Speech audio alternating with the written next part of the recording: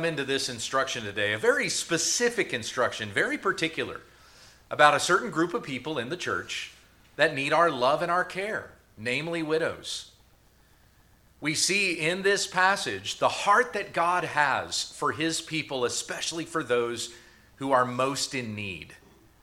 And as we see that in the heart of God, as we hear about that from his word, may we likewise, as pursuers of godliness, as imitators of God, desire to care for those most in need among us. It is in Jesus' name that we pray. Amen. Amen. In Luke chapter 7, Jesus came to a town called Nain, and it is the only place in the Bible that even mentions this little town, located about 15 miles to the southwest of the Sea of Galilee. Jesus' disciples and a great crowd had followed him there. And as he approached the entrance to the town, they came across this funeral procession. A man had died, and he was being carried out on a bier to the place where he would be buried. Now, a bier might be like a gurney, which they're carrying on their shoulders like this, or it could also be a cart, and the man's body is being carried on the cart. Luke recalls that this man was the only son of his mother, who was a widow. And it appeared as if, according to Luke's account, that the entire town had showed up for this particular funeral. So you have Jesus and his disciples and a great crowd who are coming into the town, while this man is being carried out by pallbearers and the whole town is following along after him. It's like the town is exiting as they're coming in. Well, verse 13 says that when the Lord saw the widow, he had compassion on her, and he said to her, "Do not weep."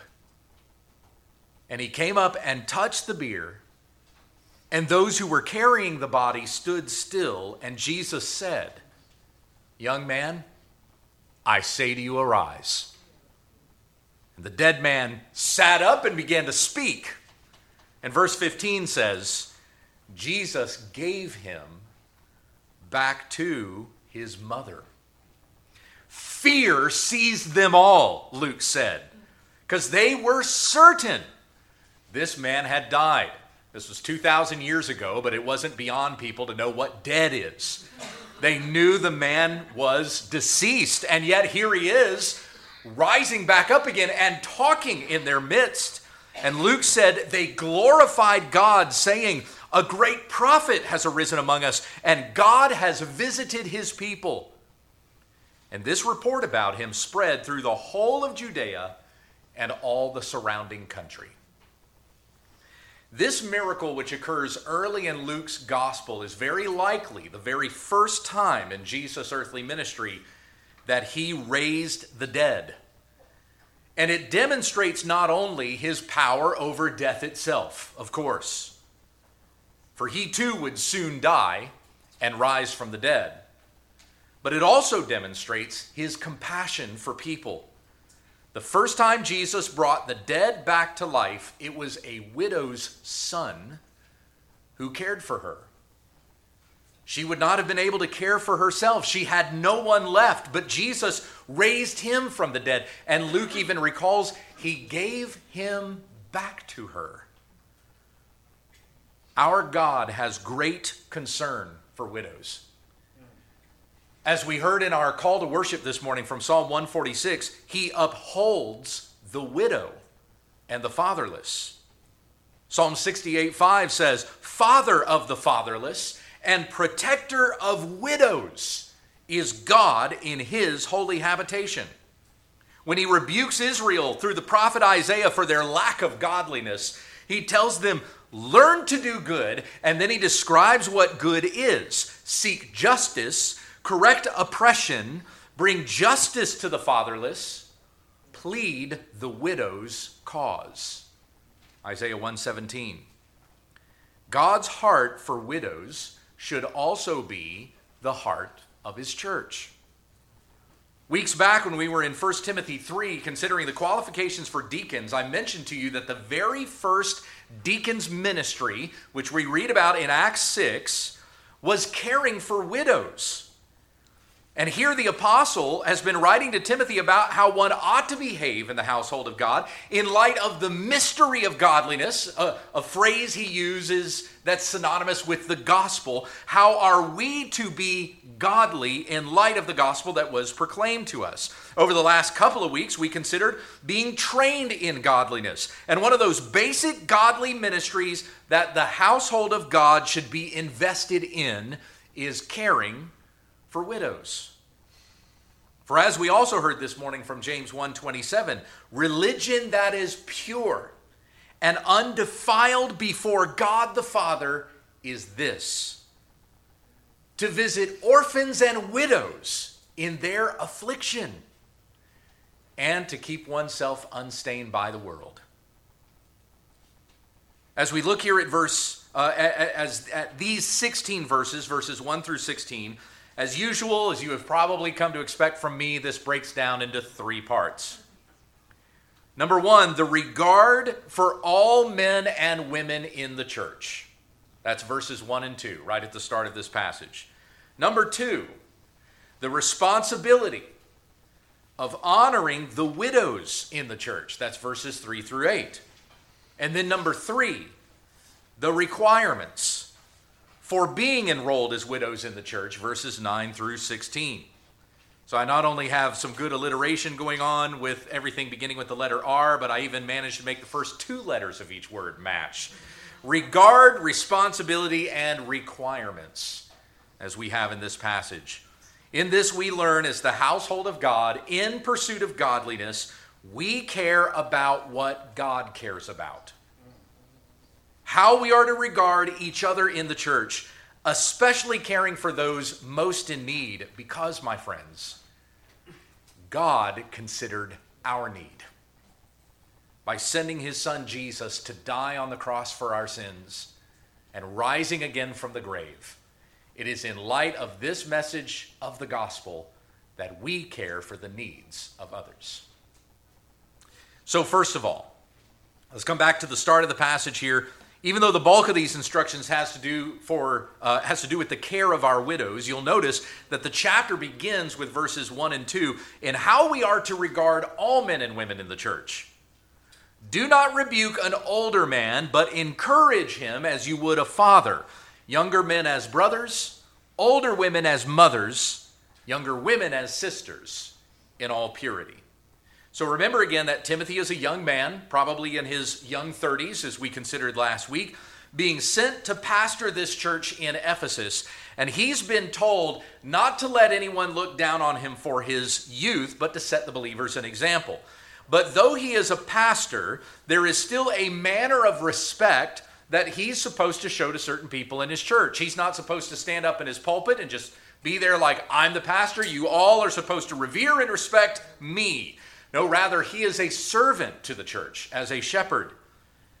And this is likewise going to be an example that he sets before the brethren.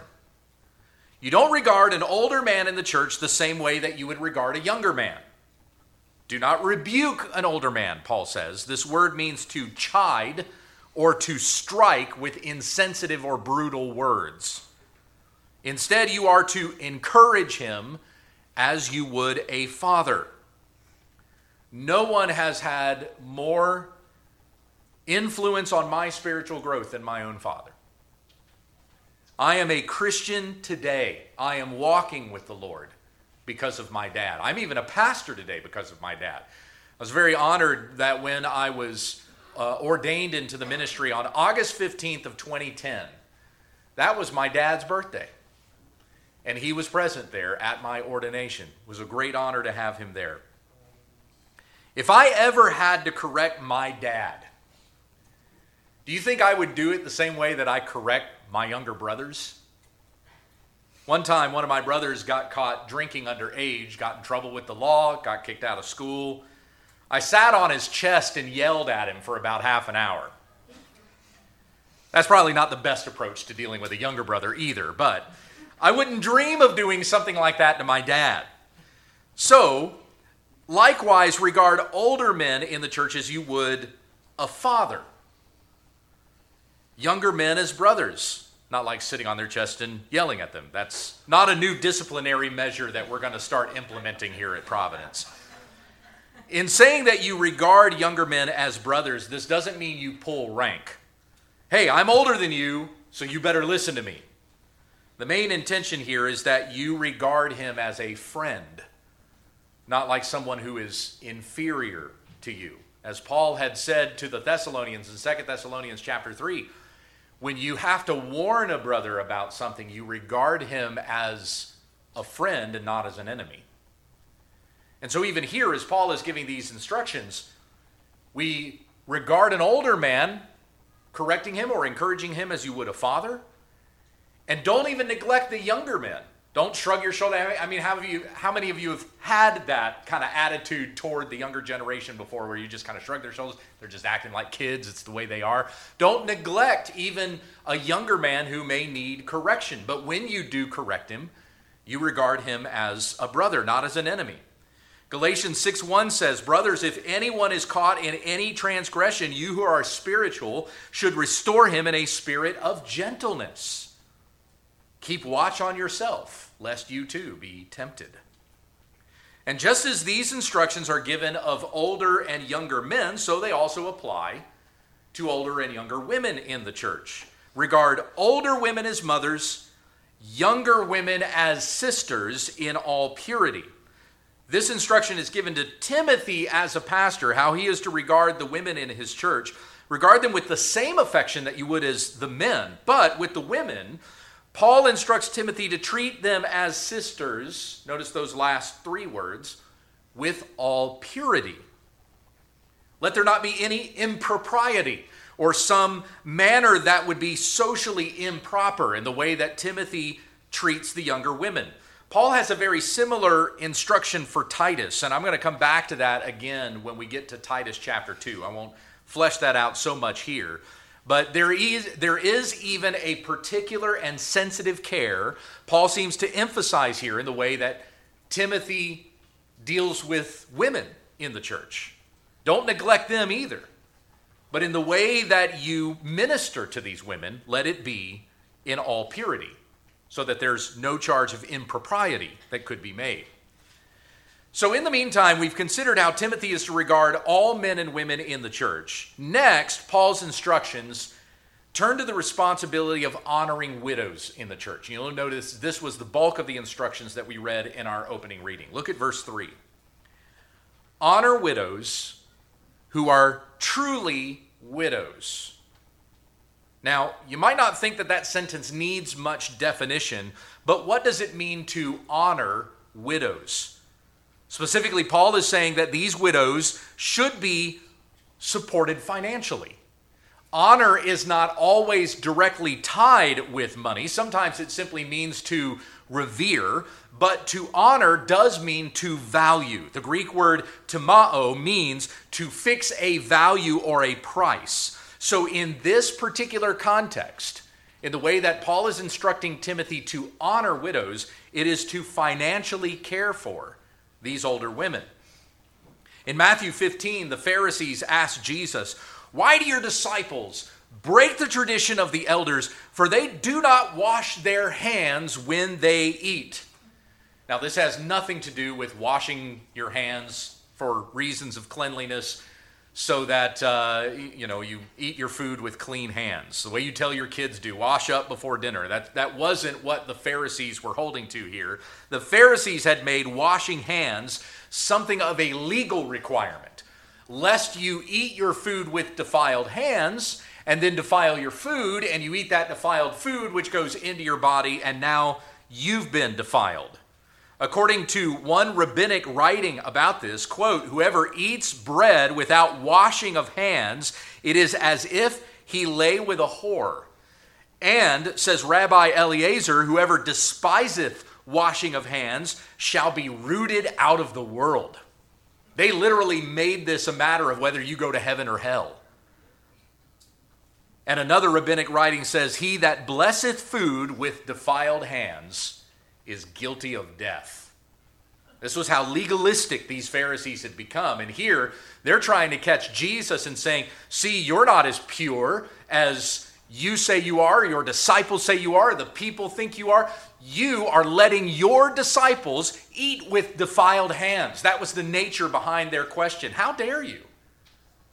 It wasn't like they were actually looking for some educated answer. They were trying to accuse Jesus of being impure. And Jesus responded to them by saying, "And why do you break the commandment of God for the sake of your tradition?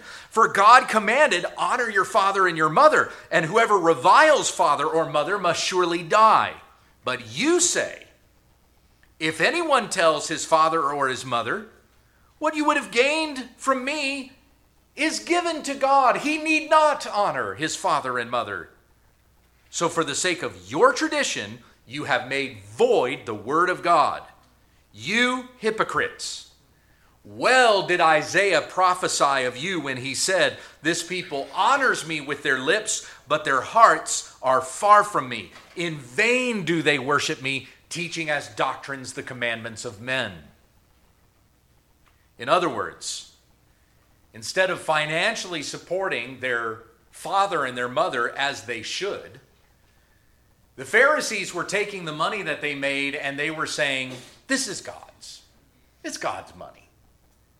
And so then when their father and mother were in need, the Pharisees were going, sorry, Mom and Dad, I've dedicated this money to God. So it goes to God, and then their parents go uncared for. It doesn't matter that they dedicated this money to God. They transgressed the law and therefore sinned against God because they were not obeying the commandment. Honor your father and your mother. So even here in Matthew 15, Jesus connects honor with financial support. Even that fifth commandment, to honor your father and your mother, can also mean and be applied in this way, that you would support them financially. Your parents supported you financially, did they not? And so when the day comes that they need that help, so we as their children should be willing to care for our parents, even monetarily. So here when Paul says honor widows who are truly widows, he doesn't mean name the church library after one of your widows. He means that the church needs to consider what their widows' needs are and to care for them.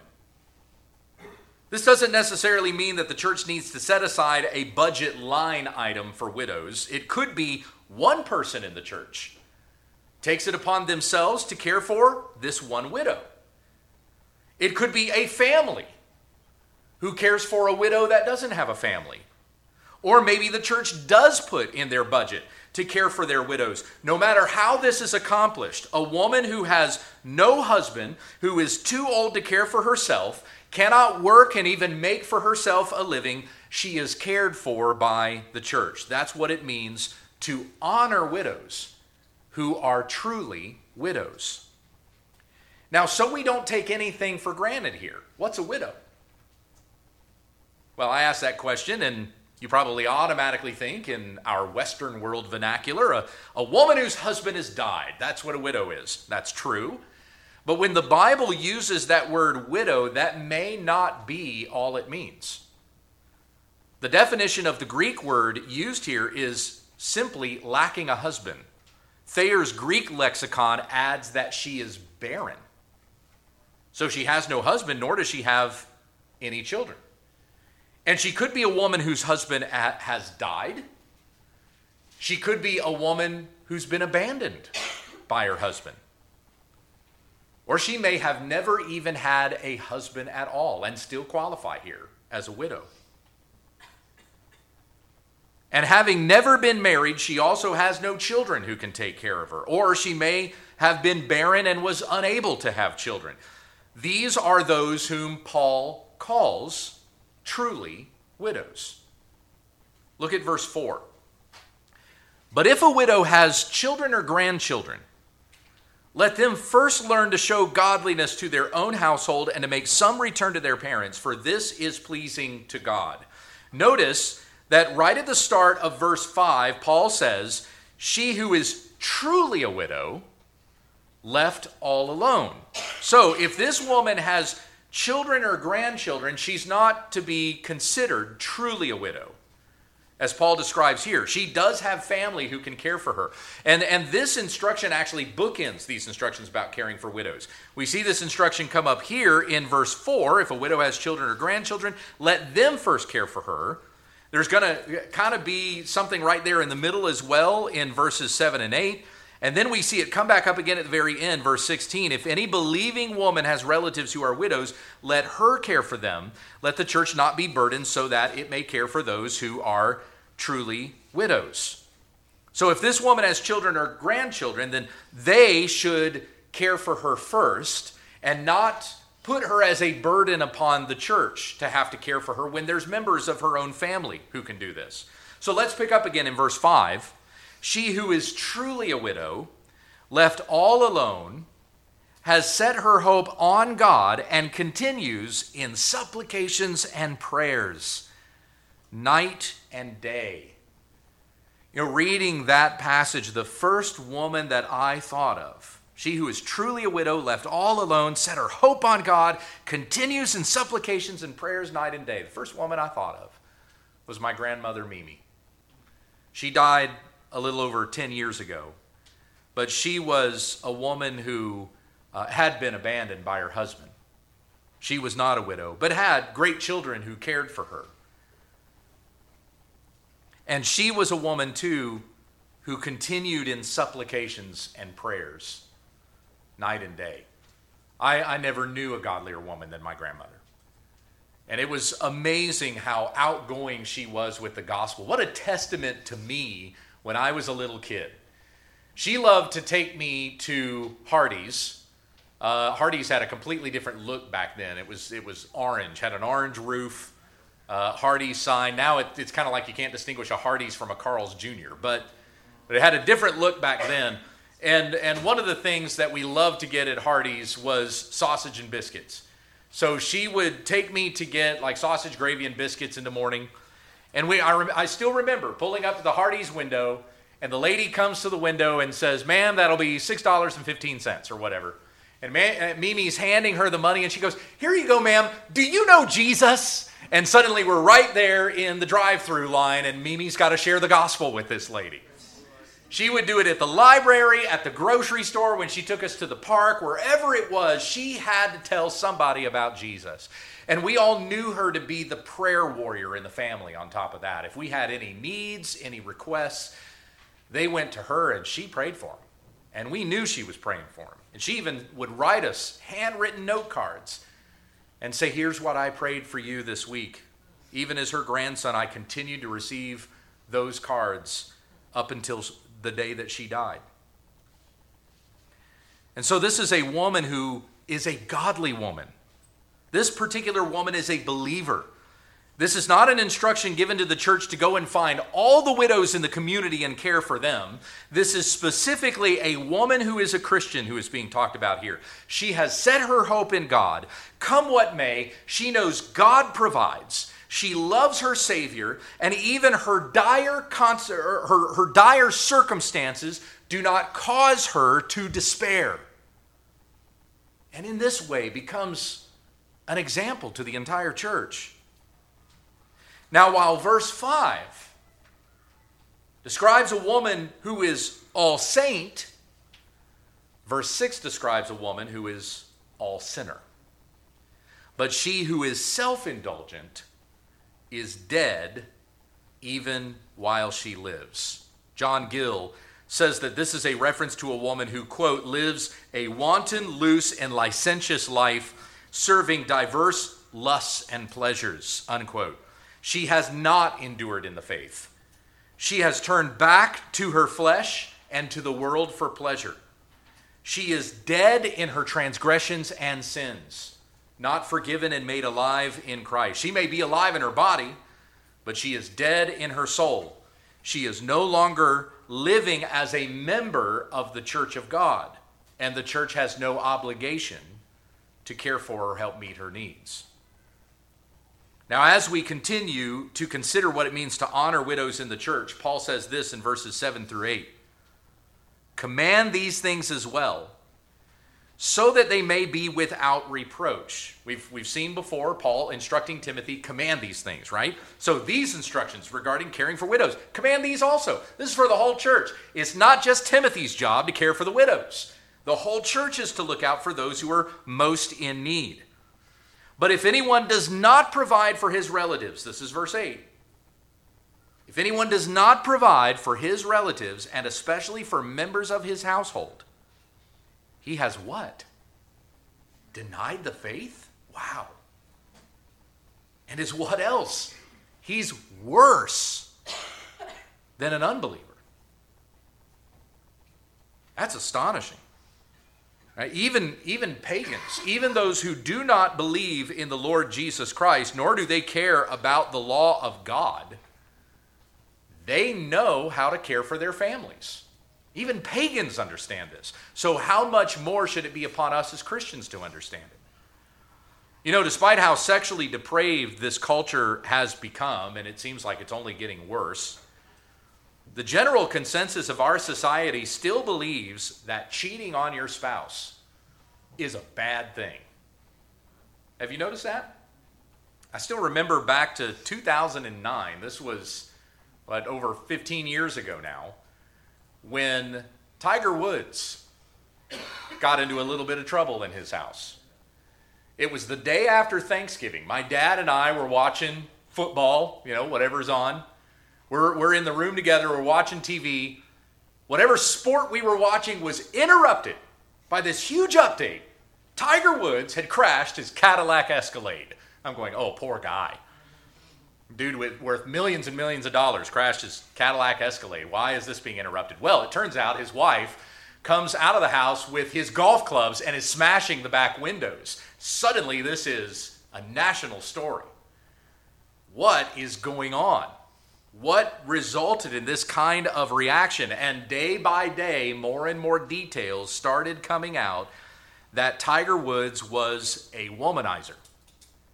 And not just with one or two women, but dozens and dozens. And I won't go into detail. I won't elaborate on the things that he got in trouble for. But once that news came out, the near universal reaction to that was, what a jerk.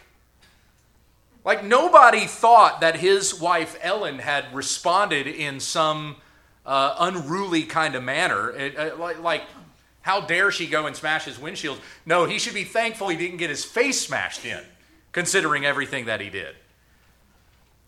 More recently, I was reading an article about a famous TV sitcom.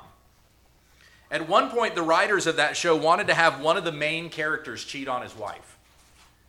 And the actor who played that character told the writers, absolutely not. I won't even film it. And he told the writers, if we do this, our viewers will never forgive us for it. Isn't that wild? That even in our sexually depraved culture, even in a sitcom that's probably full of, some sexual jokes in there, and yet, even they understand there's a line that you just don't cross. That just isn't funny. The United States of America has descended into a level of sexual immorality that would make Sodom and Gomorrah blush. And yet most of America is still of the opinion that adultery is really very bad. When it comes to caring for your family, even unbelievers understand this concept, though they care not for God and His Word. But a Christian has heard about God's compassion for people most in need. We heard it this morning. You have heard from the law of God how we are to honor father and mother, Exodus 20:12, and that's repeated again in Ephesians 6. You have heard how a husband is to love his wife as Christ loved the church and gave himself up for her, Ephesians 5:25. You have heard how a wife is to submit to her own husband as to the Lord, Ephesians 5:23. You have heard the instruction to fathers to raise children in the discipline and the instruction of the Lord, Ephesians 6:4, and how a mother is to love her children and care for and manage her home. So if even unbelievers can understand caring for parents, spouse, and children, how much more should you follow these instructions? Having heard from and known the heart of God according to his word. If you neglect the members of your own household, you have denied basic instructions of the faith. It's as if you have seen and know that God cares for me. He cared for my most serious need, which was I needed forgiveness of sins. I needed a solution to my death problem. And God puts on human flesh and dwells among us. The Father sent his Son to be the Savior, and whoever believes in him will not perish but have everlasting life. God considered my need in this way, even suffering on my behalf. Oh, but somebody else can care for those widows. How dare we? As God has considered our needs, so we must consider the needs of others. So we've read here, so far in this passage, first, the regard one is to have for all the men and women in the church. That was in verses 1 and 2. And we've heard, secondly, the responsibility to care for the widows of the church. Even beyond this, how one is to care for their own family. Number 3, we read here about the requirements for being enrolled as widows in the church. Look at verse 9. Let a widow be enrolled. Now let me stop there for a moment. Some of you are probably aware that for the last 3 Fridays on my podcast, Becky and I have been entertaining questions from listeners about church membership. And one of the very first questions that came up that set us on this trajectory, and then more people started throwing in other questions about membership, one of the first questions that came up was, I know I should be a member of a church, but there's nothing in the word that explicitly says become a member of a church. So how is it that we come to this conclusion that we must be members in good standing with the church? Well, though there is not a specific instruction in the New Testament that says you must be an enrolled member of the church, there are various hints that membership was practiced in the early church, and these instructions regarding the care of widows is one of those places. If the first century churches had enrollment for widows, you can be assured they kept enrollment of committed membership. How else could a widow be enrolled in anything if there wasn't a committed membership to care for her? So that's already implied there, even in what Paul says. I don't want to go off on that tangent, but if you have more questions about membership and what Scripture has to say about that, you can refer back to those 3 episodes of the podcast that I've done, or talk with me or Chris or Alan, any of the brothers that you've seen up here, Dusty or Josh. We would love to talk with you more about what it means to become a member of Providence. So have that in mind, though. Even though I won't go on a tangent here about church membership, you still have that concept of membership in mind as we read these instructions. Look again at verses 9 through 10. Let a widow be enrolled if she is not less than 60 years of age, having been the wife of one husband, and having a reputation for good works. If she's brought up children, has shown hospitality, has washed the feet of the saints, has cared for the afflicted, and has devoted herself to every good work. Now, Paul gives these specifications so that the church won't find itself burdened with caring for a bunch of people who probably don't need the help as much, and thus depleting the church's time and resources from caring for those who are the most in need. Now, to say that she had been the wife of one husband, that was not to say that she only ever had one husband in her life. Because here in a moment, down to verse 14, Paul says that he desires the younger widows to remarry. So if that first husband dies, then the second husband dies, is the woman not to be considered truly a widow because she had been married more than once?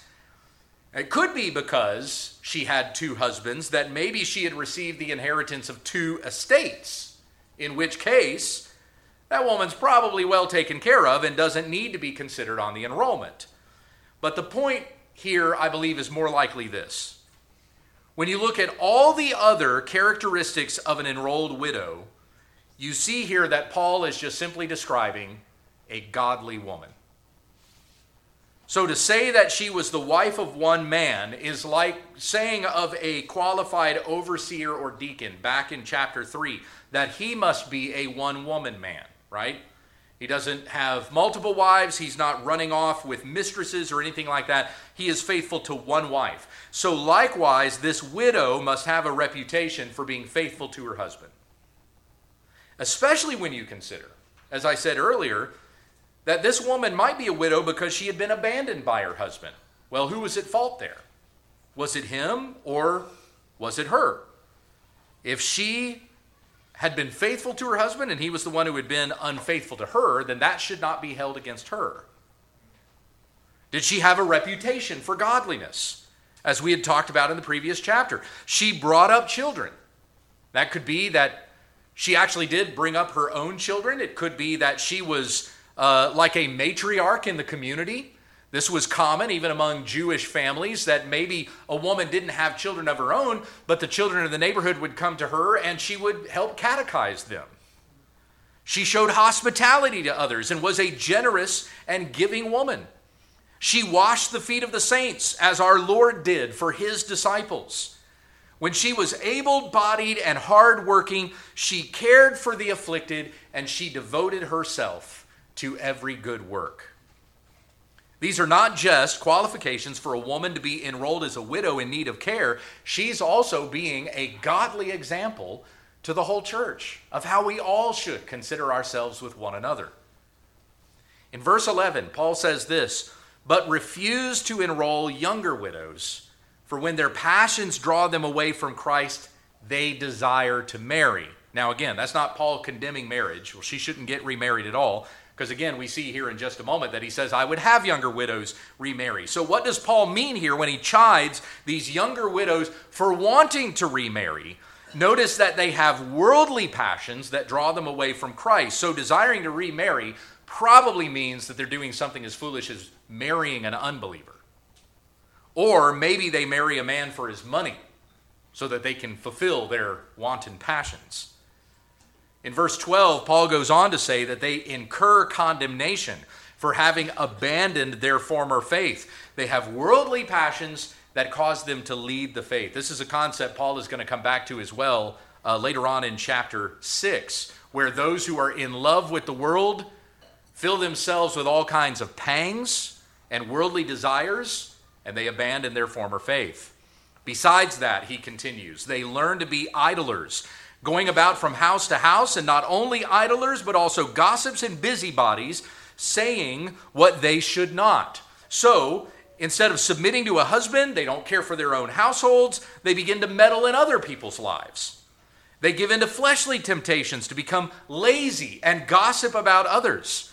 Remember last week in chapter 4, where we had those instructions regarding godliness, where Timothy was to be a good example of godliness, and then we follow along in that example, especially when it comes to speech, conduct, faith, love, and purity. Remember those 5 areas. So this woman here is someone who has given up all 5 of those areas. She is not a godly example in speech or in conduct. She gossips, she goes about from house to house, she's lazy, she does not show love, she does not show faith, and she certainly doesn't demonstrate purity. If this woman remains in your church, she becomes a burden in more ways than one, especially on the church's resources. So what is Paul's solution to help prevent this kind of problem? In verses 14 to 15 he says, "So I would have younger widows marry, bear children, manage their households, and give the adversary no occasion for slander. For some have already strayed after Satan." For Paul to say there, some have already strayed after Satan, this means that this has already happened in this church. In his introduction to 1 Timothy, Pastor John MacArthur says that 1 Timothy is really a polemic, meaning that this is a refutation against wrong practices or ideas. There were some things in the Ephesian church that were not right, when Paul sent Timothy there. Hence why the very first instruction we have in the letter is, don't let anyone teach any different doctrine. Return to the sound gospel and don't let anybody go astray from that. If there are men in that church who are elders that are teaching other things, myths and speculations and things like that, Paul goes on to talk about there in chapter 1, get them out. Don't let them teach. And so even here with regard to the women in the church, some are behaving in this way. They've become gossips and busybodies, and they've gone after Satan instead of after Christ. Paul is not mildly speculating here about what may happen to such a woman. He's speaking from experience, and he's speaking into something that Timothy has already observed happening in this church. There may have been women on the widows' rosters who should not have been there. In fact, they shouldn't have even been in that church. As 19th century theologian Charles Ellicott notes, they had swerved from the narrow, thorny road of self-denial, which they had chosen for themselves, and perhaps dreading, after their public profession, to form afresh any legal married ties, they had followed that downward path into sensuality, which surely leads to Satan. Now, just as Paul had suggested at the start of these instructions concerning the care of widows, so he comes back to at the end. It should not be upon the members, it should be upon the members of a woman's family to care for her before that responsibility falls on the church or anyone else. So look at verse 16. This bookends the instructions and brings us to a close here. If any believing woman has relatives who are widows, let her care for them. Let the church not be burdened, so that the church may care for those who are truly widows. You are surely familiar with the story of Ruth in the Old Testament. This was a woman who had married a man who died. Her mother-in-law, Naomi, her husband died. She lost both her sons. And here she has two daughters-in-law who are also widows, Ruth and Orpah. Naomi is a widow. She has two widows, and she doesn't know what to do with them. So she tries to tell them and convince them to go back to their families. You can marry again. You're still young. I'm too old. I'm going to go back to the place where I came from. Orpah did that. Even with tears kissed her, went back to Moab. But Ruth stayed with Naomi and said, you're my mother. And your God is going to be my God. And your home is going to be my home. And she came with Naomi back to Judea, specifically Bethlehem was where they resided. And she stayed there with Naomi. Now Ruth was young, she was attractive, she caught the attention of this man named Boaz. And one of the things that caught Boaz's attention was the way Ruth cared for her mother-in-law. Ruth, the widow, who could go and marry anybody she wants, she sticks with Naomi and even comes back to a strange and foreign land that she doesn't know to care for this aging woman. And then you know the story. Boaz marries Ruth. Naomi is incredibly blessed. And from the line of Boaz and Ruth would come King David and eventually the Savior himself. Right there in Christ's own genealogy is a deeply impactful story of caring for widows. In John 19, as Jesus is dying on the cross, they're watching him die as a sacrifice for sins was Jesus' mother and his mother's sister and Mary Magdalene. By the way, all three of them were named Mary. Mary, the mother of Jesus, was a widow. Joseph had died sometime before Jesus began his earthly ministry. The scripture doesn't tell us when, but we know that she had no one to care for her. And at this particular time anyway, and opinions differ on this, but at least at this particular time, Jesus' own half-siblings, the other children of Mary, don't believe in Jesus. They're unbelievers. And so Jesus doesn't leave the care of his mother to one of his half-siblings, one of her other children. Who does he give the care of his mother to? John. John the disciple who is standing right there. And Jesus looks at his mother, who is weeping for him as he dies, and he says to her, "Woman, behold your son," referring to John. And then he looks at John and he says, "Behold your mother." And John 19:27 says, "And from that hour the disciple took her to his home." You imagine that.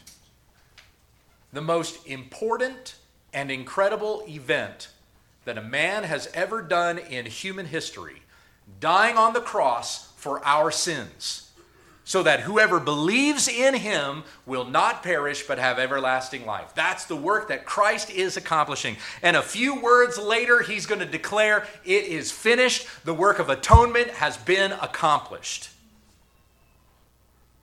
And yet, even there, as he's dying, taking the wrath of God upon himself, he still thinks to make sure his widowed mother is cared for. My friends, that's the heart of God. To care for those who are most in need. And as God has cared for our need, may we consider the needs of one another. We come to this